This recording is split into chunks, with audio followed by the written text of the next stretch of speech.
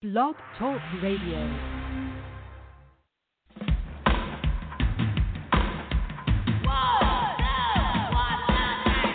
Swing and a fly ball deep to left, down the line, could be, going, and it is gone for a home run for David Wright. Struck him out swinging. Slider away.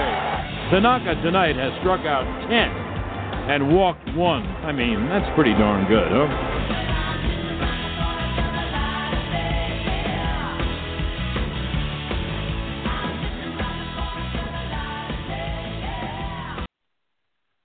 Well, hi, everybody. Welcome back to Gotham Baseball Live. I'm Mark Healey. Joining me today is Tim Healey from Newsday. He's been covering the Mets for quite some time now, and he always gives a lot of great insight to the team.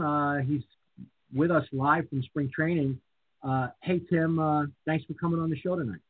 Thank you very much for having me. Well, look, the first thing I wanted to get to, and obviously there's a lot to get to because fans out there are just starving for information during spring training. But one thing I was interested in today, being on the different Zooms and looking at, the different players that got to talk. It was nice to see Chili Davis back in camp, of course. And, he seemed happy to be back. He seemed very, genuinely not only grateful that the organization gave him the opportunity to opt out last year, but he seemed really at peace with coming this year. Did you get that sense?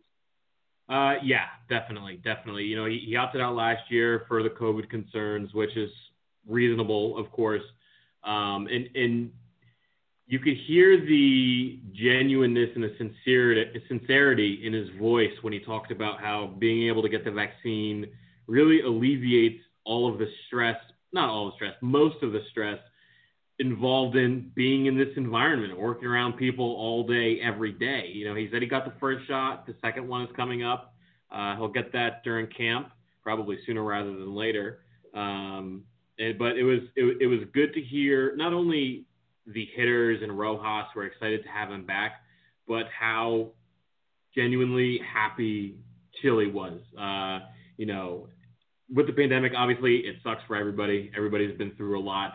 And here we have an example of one guy who is pretty much coming out the other side, right? We all know people in our lives slowly getting vaccinated, and it seems like every person that I know, at least, who gets vaccinated, whether it's my grandparents or my parents who are about to become eligible, everyone is a little win. And, now it's time to stack those little wins. And, Chili's taking care of himself, so I'm sure others will follow. Yeah, it was definitely, you get the sense from the way Luis Rojas was talking, J.D. Davis, of course, talked about it today. Having Chili, I covered Chili when he was with the Yankees. And, I always thought that, back then when he was just a veteran on the team, I felt like this guy's going to be a great coach, if he gets the opportunity, because he just had that quality as being a leader. And every time I think about Chili Davis, now this is before your time, but every time I think about Chili, the first thing I think of is the quote after he faced Dwight Gooden for the first time, and I think he hit a home run with him. And they asked him, "Oh, what was it like to, hit off Dwight Gooden?" And he was like, "He ain't God, man." And that quote, I always think of that quote. Because at that time, when he said that, I was a kid loving the Mets and loving Dwight Gooden, and I was like, what a jerk Chili Davis was to say that, and then getting to meet him as a player when he was, the veteran leader with the Yankees, and seeing him interact, I was like, wow, this guy's awesome. So it's nice to see, of course, not only that how happy he was, but how the team. Was really enjoyed having him, really seems to enjoy having him back. The other question I had was about Dellin Betances. He had an interesting session today with the media. And, a couple of days ago, somebody asked me, do you think that the Mets are really upset that they lost out on a couple of the arms like Trevor Rosenthal and Justin Wilson? And I said, my impression, and I just want to see if you had the same impression, but my impression from the people that I talked to was that the team feels that Betances and Familia, that those two guys who really did not contribute last year at all, if they can get back to being consistent, not elite, but being consistent, that would make up for whatever arms that they failed to get or didn't get during the course of this offseason. What do you think about that? Yeah, that would go a long way towards solidifying a bullpen that, in my view, is still a question mark. You have Edwin Diaz, who has his ups and downs, right? A lot of ups last year, great strikeout rate, low ERA, a handful of blown saves, and still lost his closer's job at some point.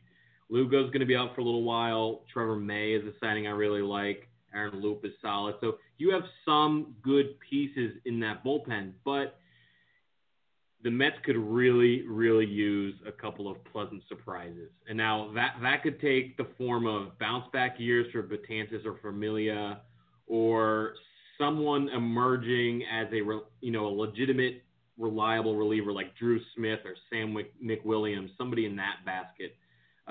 So, yes, Betances and Familia, and Betances and or Familia bouncing back would go a long way toward raising the floor of the bullpen. That said, I don't know that I'm necessarily counting on that. Betances isn't what he used to be, especially velocity-wise. He basically admitted that today, that he probably will never throw that hard again. And we see it all the time in baseball. There comes a time in every reliever's career where he's basically all used up. And Betances worked really hard for the Yankees for a lot of years. And to me, it's not clear after basically 2 years of injuries, it's not clear that how much he has left. It's just going to be interesting to see, because I always have, when you're talking about relievers and you're talking about bullpen management, I thought that was something severely lacking with Luis last year. Probably the only, outside of his and we'll get to Luis a little bit later, but outside of his uncomfort, he was a little uncomfortable with the media last year, and I think that there was a lot of reasons for that. I think the Wilpons I always felt that, especially Jeff, always put undue pressure on the guys, on the coaches, on the managers, on the front office people when it came to dealing with the media. I think there was so much micromanaging when it came to the things that they said or the things they said. I think people were always worrying about things that they would say and what they'd have to answer for after the fact. I get a sense that Luis is a lot more comfortable this year with the media. But I do think that my major question mark with Luis Rojas when it comes to the bullpen is him and Hefner being on the same page as far as how to use these guys, on a day-to-day basis, because there's only so many innings, there's only so many pitches in each arm. And if they're going to really keep to that strict, getting these guys out in the sixth inning, that means the bullpen is going to have, they're either going to have to find a really good middle guy that can throw 2 or 3 times a week and throw 2 or 3 innings at a time, or they're going to have to use the bullpen every single day. Right. So I guess that in addition to what you said, where the bullpen has a lot of question marks, I also think the usage of said bullpen, even if they come up with the right mix of guys, that's a concern, I think, for some people who watch the team on a day-to-day basis. What do you feel about that? Yes, bullpen management is really hard. What percentage of fired managers have gotten fired over bullpen management, whether that's mismanaging the bullpen or maybe just the relievers not doing their jobs? It's probably a pretty significant chunk of every manager who's ever been fired. That's it. It's such a tightrope walk. You have a guy like Seth Lugo, for example, when he comes back healthy. Do you use him for 2 innings in one night, or do you limit him to 1 and hope he can pitch again tomorrow, right? There's so much kind of workload management and not wanting the guys to pitch back-to-back days, trying to get the matchups right. There's so much that goes into it. It's not as simple anymore as, you have your closer, you have your 8th inning guy, you have your 7th inning guy, and anybody before that, you just sort of piece it together, right? Because your starter is probably going to go 6 innings. That's basically none of that is true anymore. Right. So anybody who can figure out how to manage a bullpen, not perfectly because that's never going to happen, but at least very well and efficiently, congratulations to that team because you're probably going to the playoffs. Right, because you have so many different, as much as teams want to think that they are all sailing in the same direction, all the ships are sailing in the same direction. You have to deal not just with your pitching coach, but also your bullpen coach, and then you have to deal with the pitcher himself. There's always going to be a guy who wants the ball regardless of how his arm feels. But then there's a coach in the bullpen saying, yeah, you know what, I don't know if this guy has it tonight. And then you have, somebody in the dugout who's got the pregame script of who's supposed to be able to throw today and who's not supposed to be able to throw today. And it's just, there's so many things that go into that decision at that moment. Forget about before the game. Forget about, all right, who's available today, who's not available today. You're right. And you just hope that they do find that one or two pitchers that are versatile enough that they can get outs when they don't have their top velocity. And I always think that's the danger when you rely on arms that are, when they use that, Omar Minai used to love that. He used to love to get guys like, just off the top of my head, he loved guys that you could go faster. Right. He used to love building the bullpen that way. And sometimes I think that, you have to be able to recognize and identify those guys that can get outs, like in 2006 when Chad Bradford led the league in stranding inherited runners. Right. Find those guys that can get that ground ball when there's men on base and maybe get that double play. Just doesn't seem to be a lot of that thought process when teams build a bullpen. There doesn't seem to be about velocity and guys throwing hard and throwing as hard as they can for one inning at a time. And it's just going to be interesting to see. Do you think, Yamamoto, for example, I mean, I don't think he's going to be a starter. I don't think that he's going to be in one of those, I think they're pretty set on David Peterson as the fifth starter. Do you think Yamamoto could be that guy? That guy in the rotation or in the bullpen? In the bullpen. He could be. Maybe longer term this season, immediate future-wise, I would keep Yamamoto in AAA, as their starter depth. I'm with you. I think David Peterson's probably going to be the fifth starter.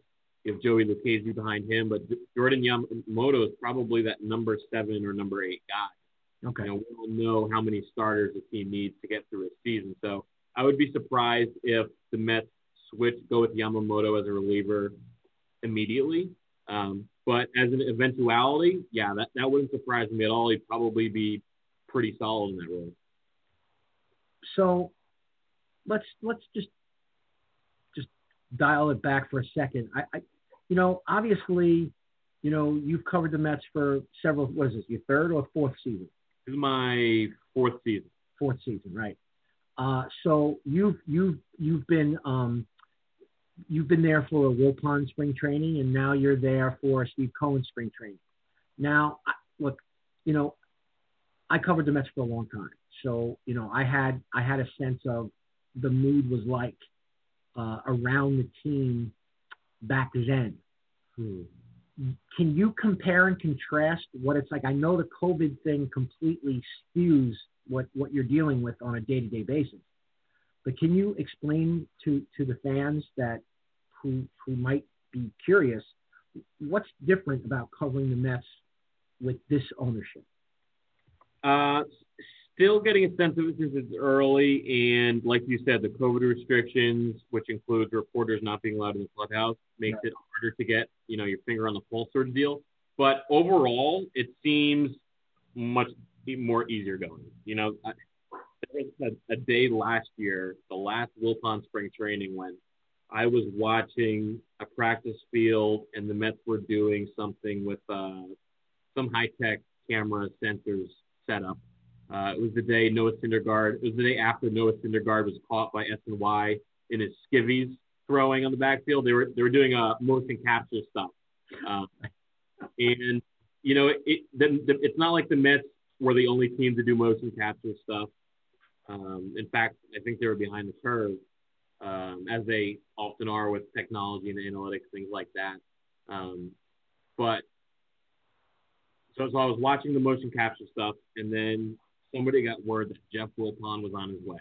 And the Mets did not want Jeff Wilpon. The Mets didn't care that I was there, PR staff, coaching staff, things like that. They didn't care that I was watching, but they knew Jeff was coming, and they knew Jeff would care. So they asked me to basically just watch from a farther distance, which I was fine with. I can play ball there and take it easy on them. So, for the sake of, building a good relationship with, people who are trying to protect themselves against Jeff Wilpon's wrath. So that's a good example of how everything was really uptight previously under Mets spring training. This year, less so. You still get a lot of stuff because, again, the various COVID restrictions.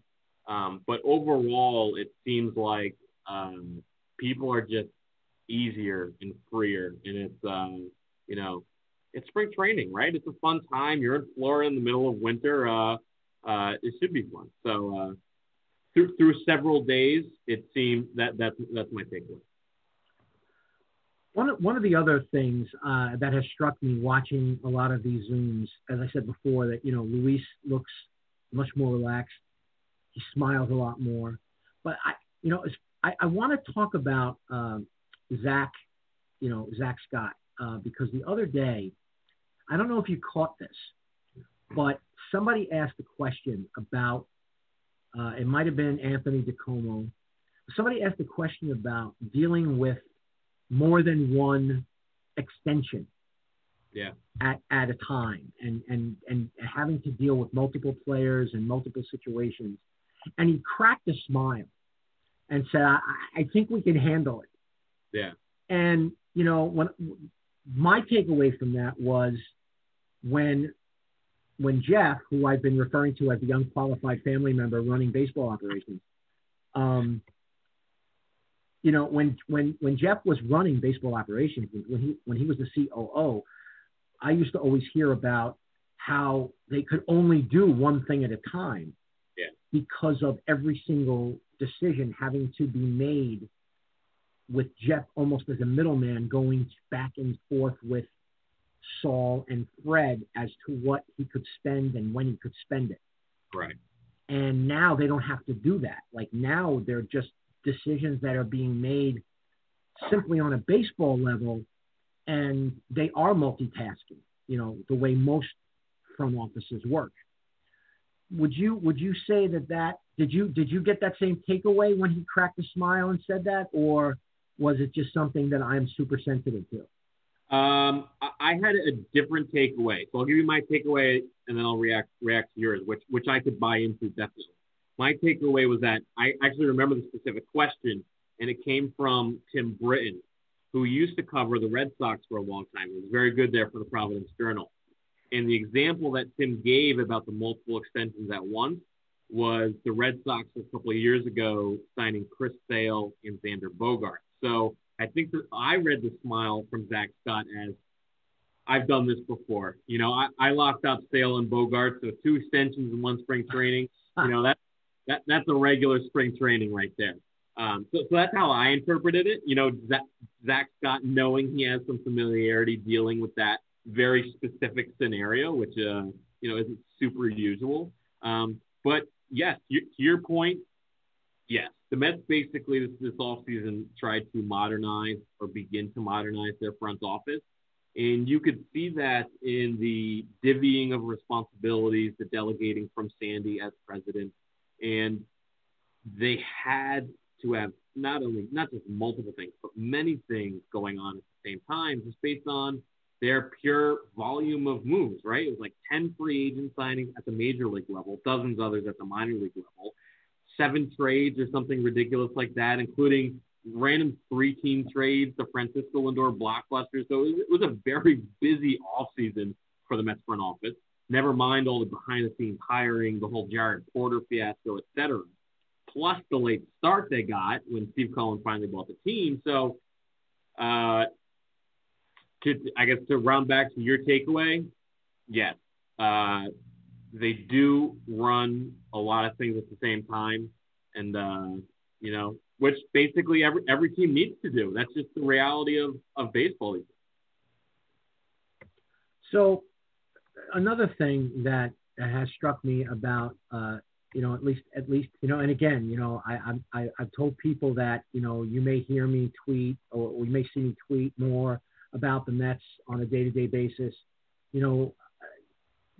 Covering the team again gives you, I think when you get to see those interactions that the fans don't always get to see, they're seeing more now than ever, but they don't get to see how the players react to different situations. I thought that I think that the questions from all of you, including you, a lot of the questions have been tough. I mean, tough questions. Like J.D. Davis. Let's be honest. I mean, a lot of people thought that early in this process when Sandy was talking about how they were looking to maybe upgrade third base. A lot of people took that as a slight against J.D. Davis. Yeah. Do I think they tried to get Chris Bryant? I think they did. Do I think that, that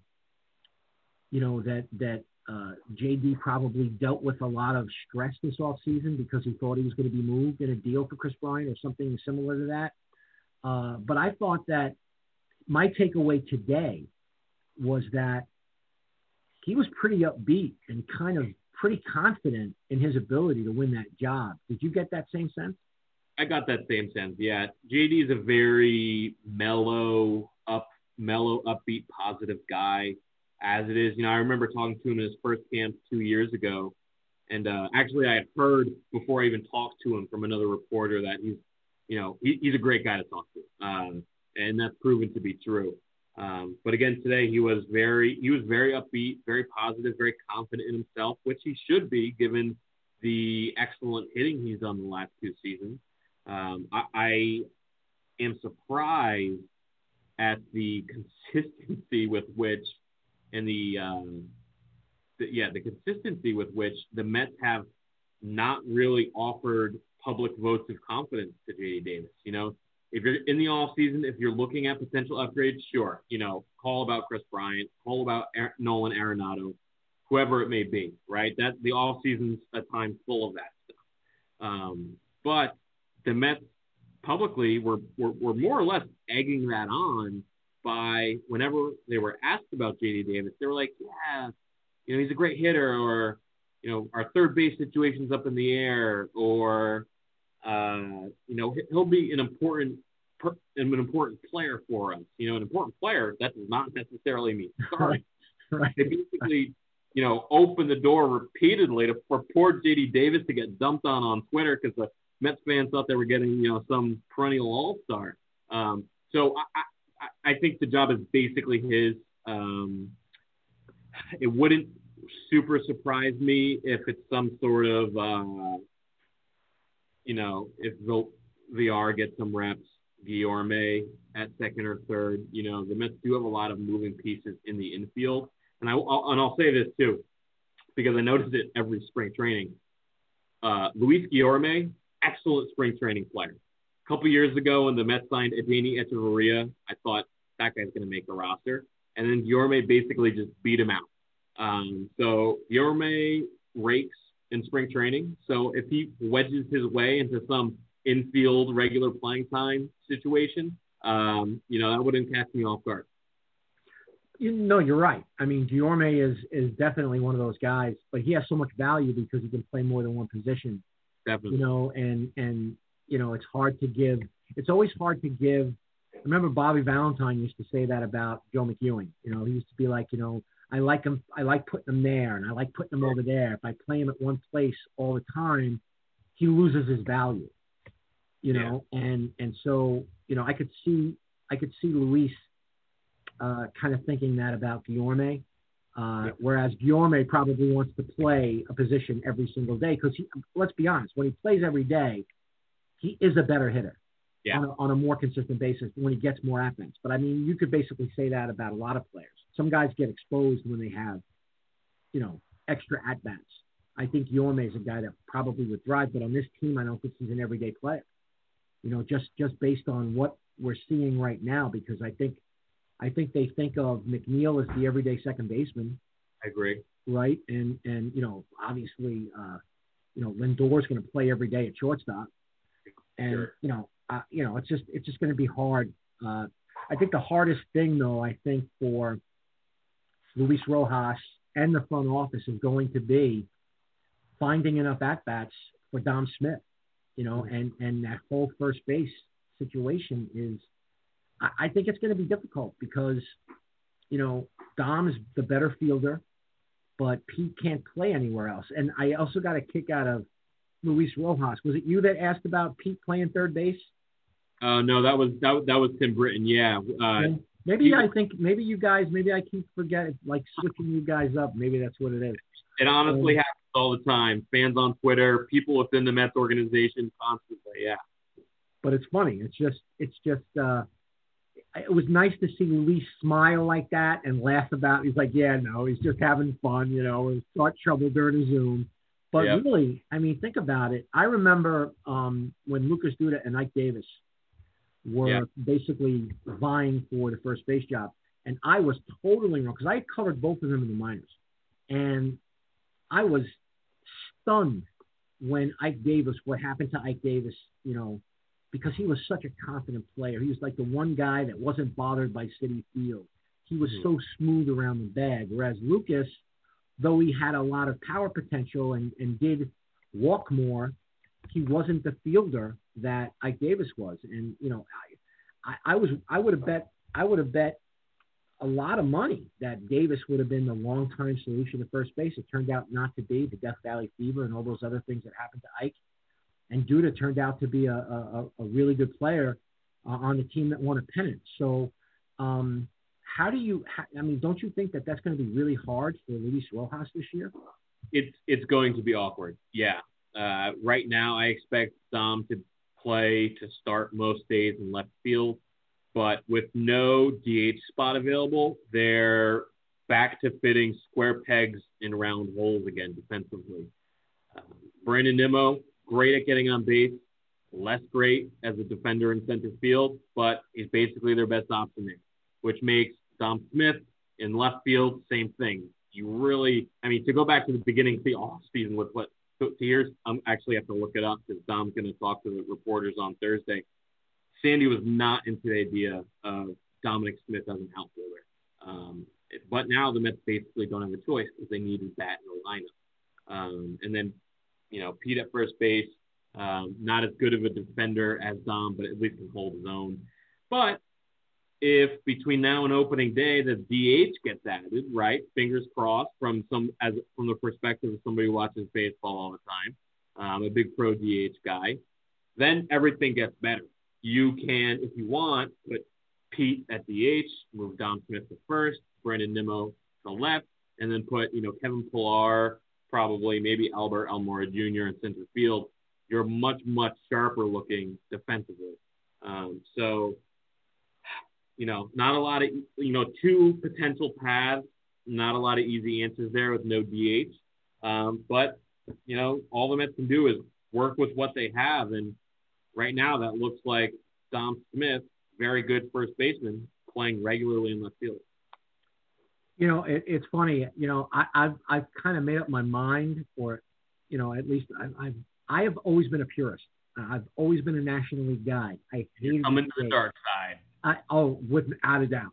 Without a doubt. I mean, and I think I tweeted about it over the summer, and I'm like, I always was a guy that, not that I loved watching pitchers hit, but I loved the fact that the manager had to think ahead of, always had to be a couple of innings ahead to understand that I have to really make a hard decision here. I don't know why. Maybe I'm a masochist.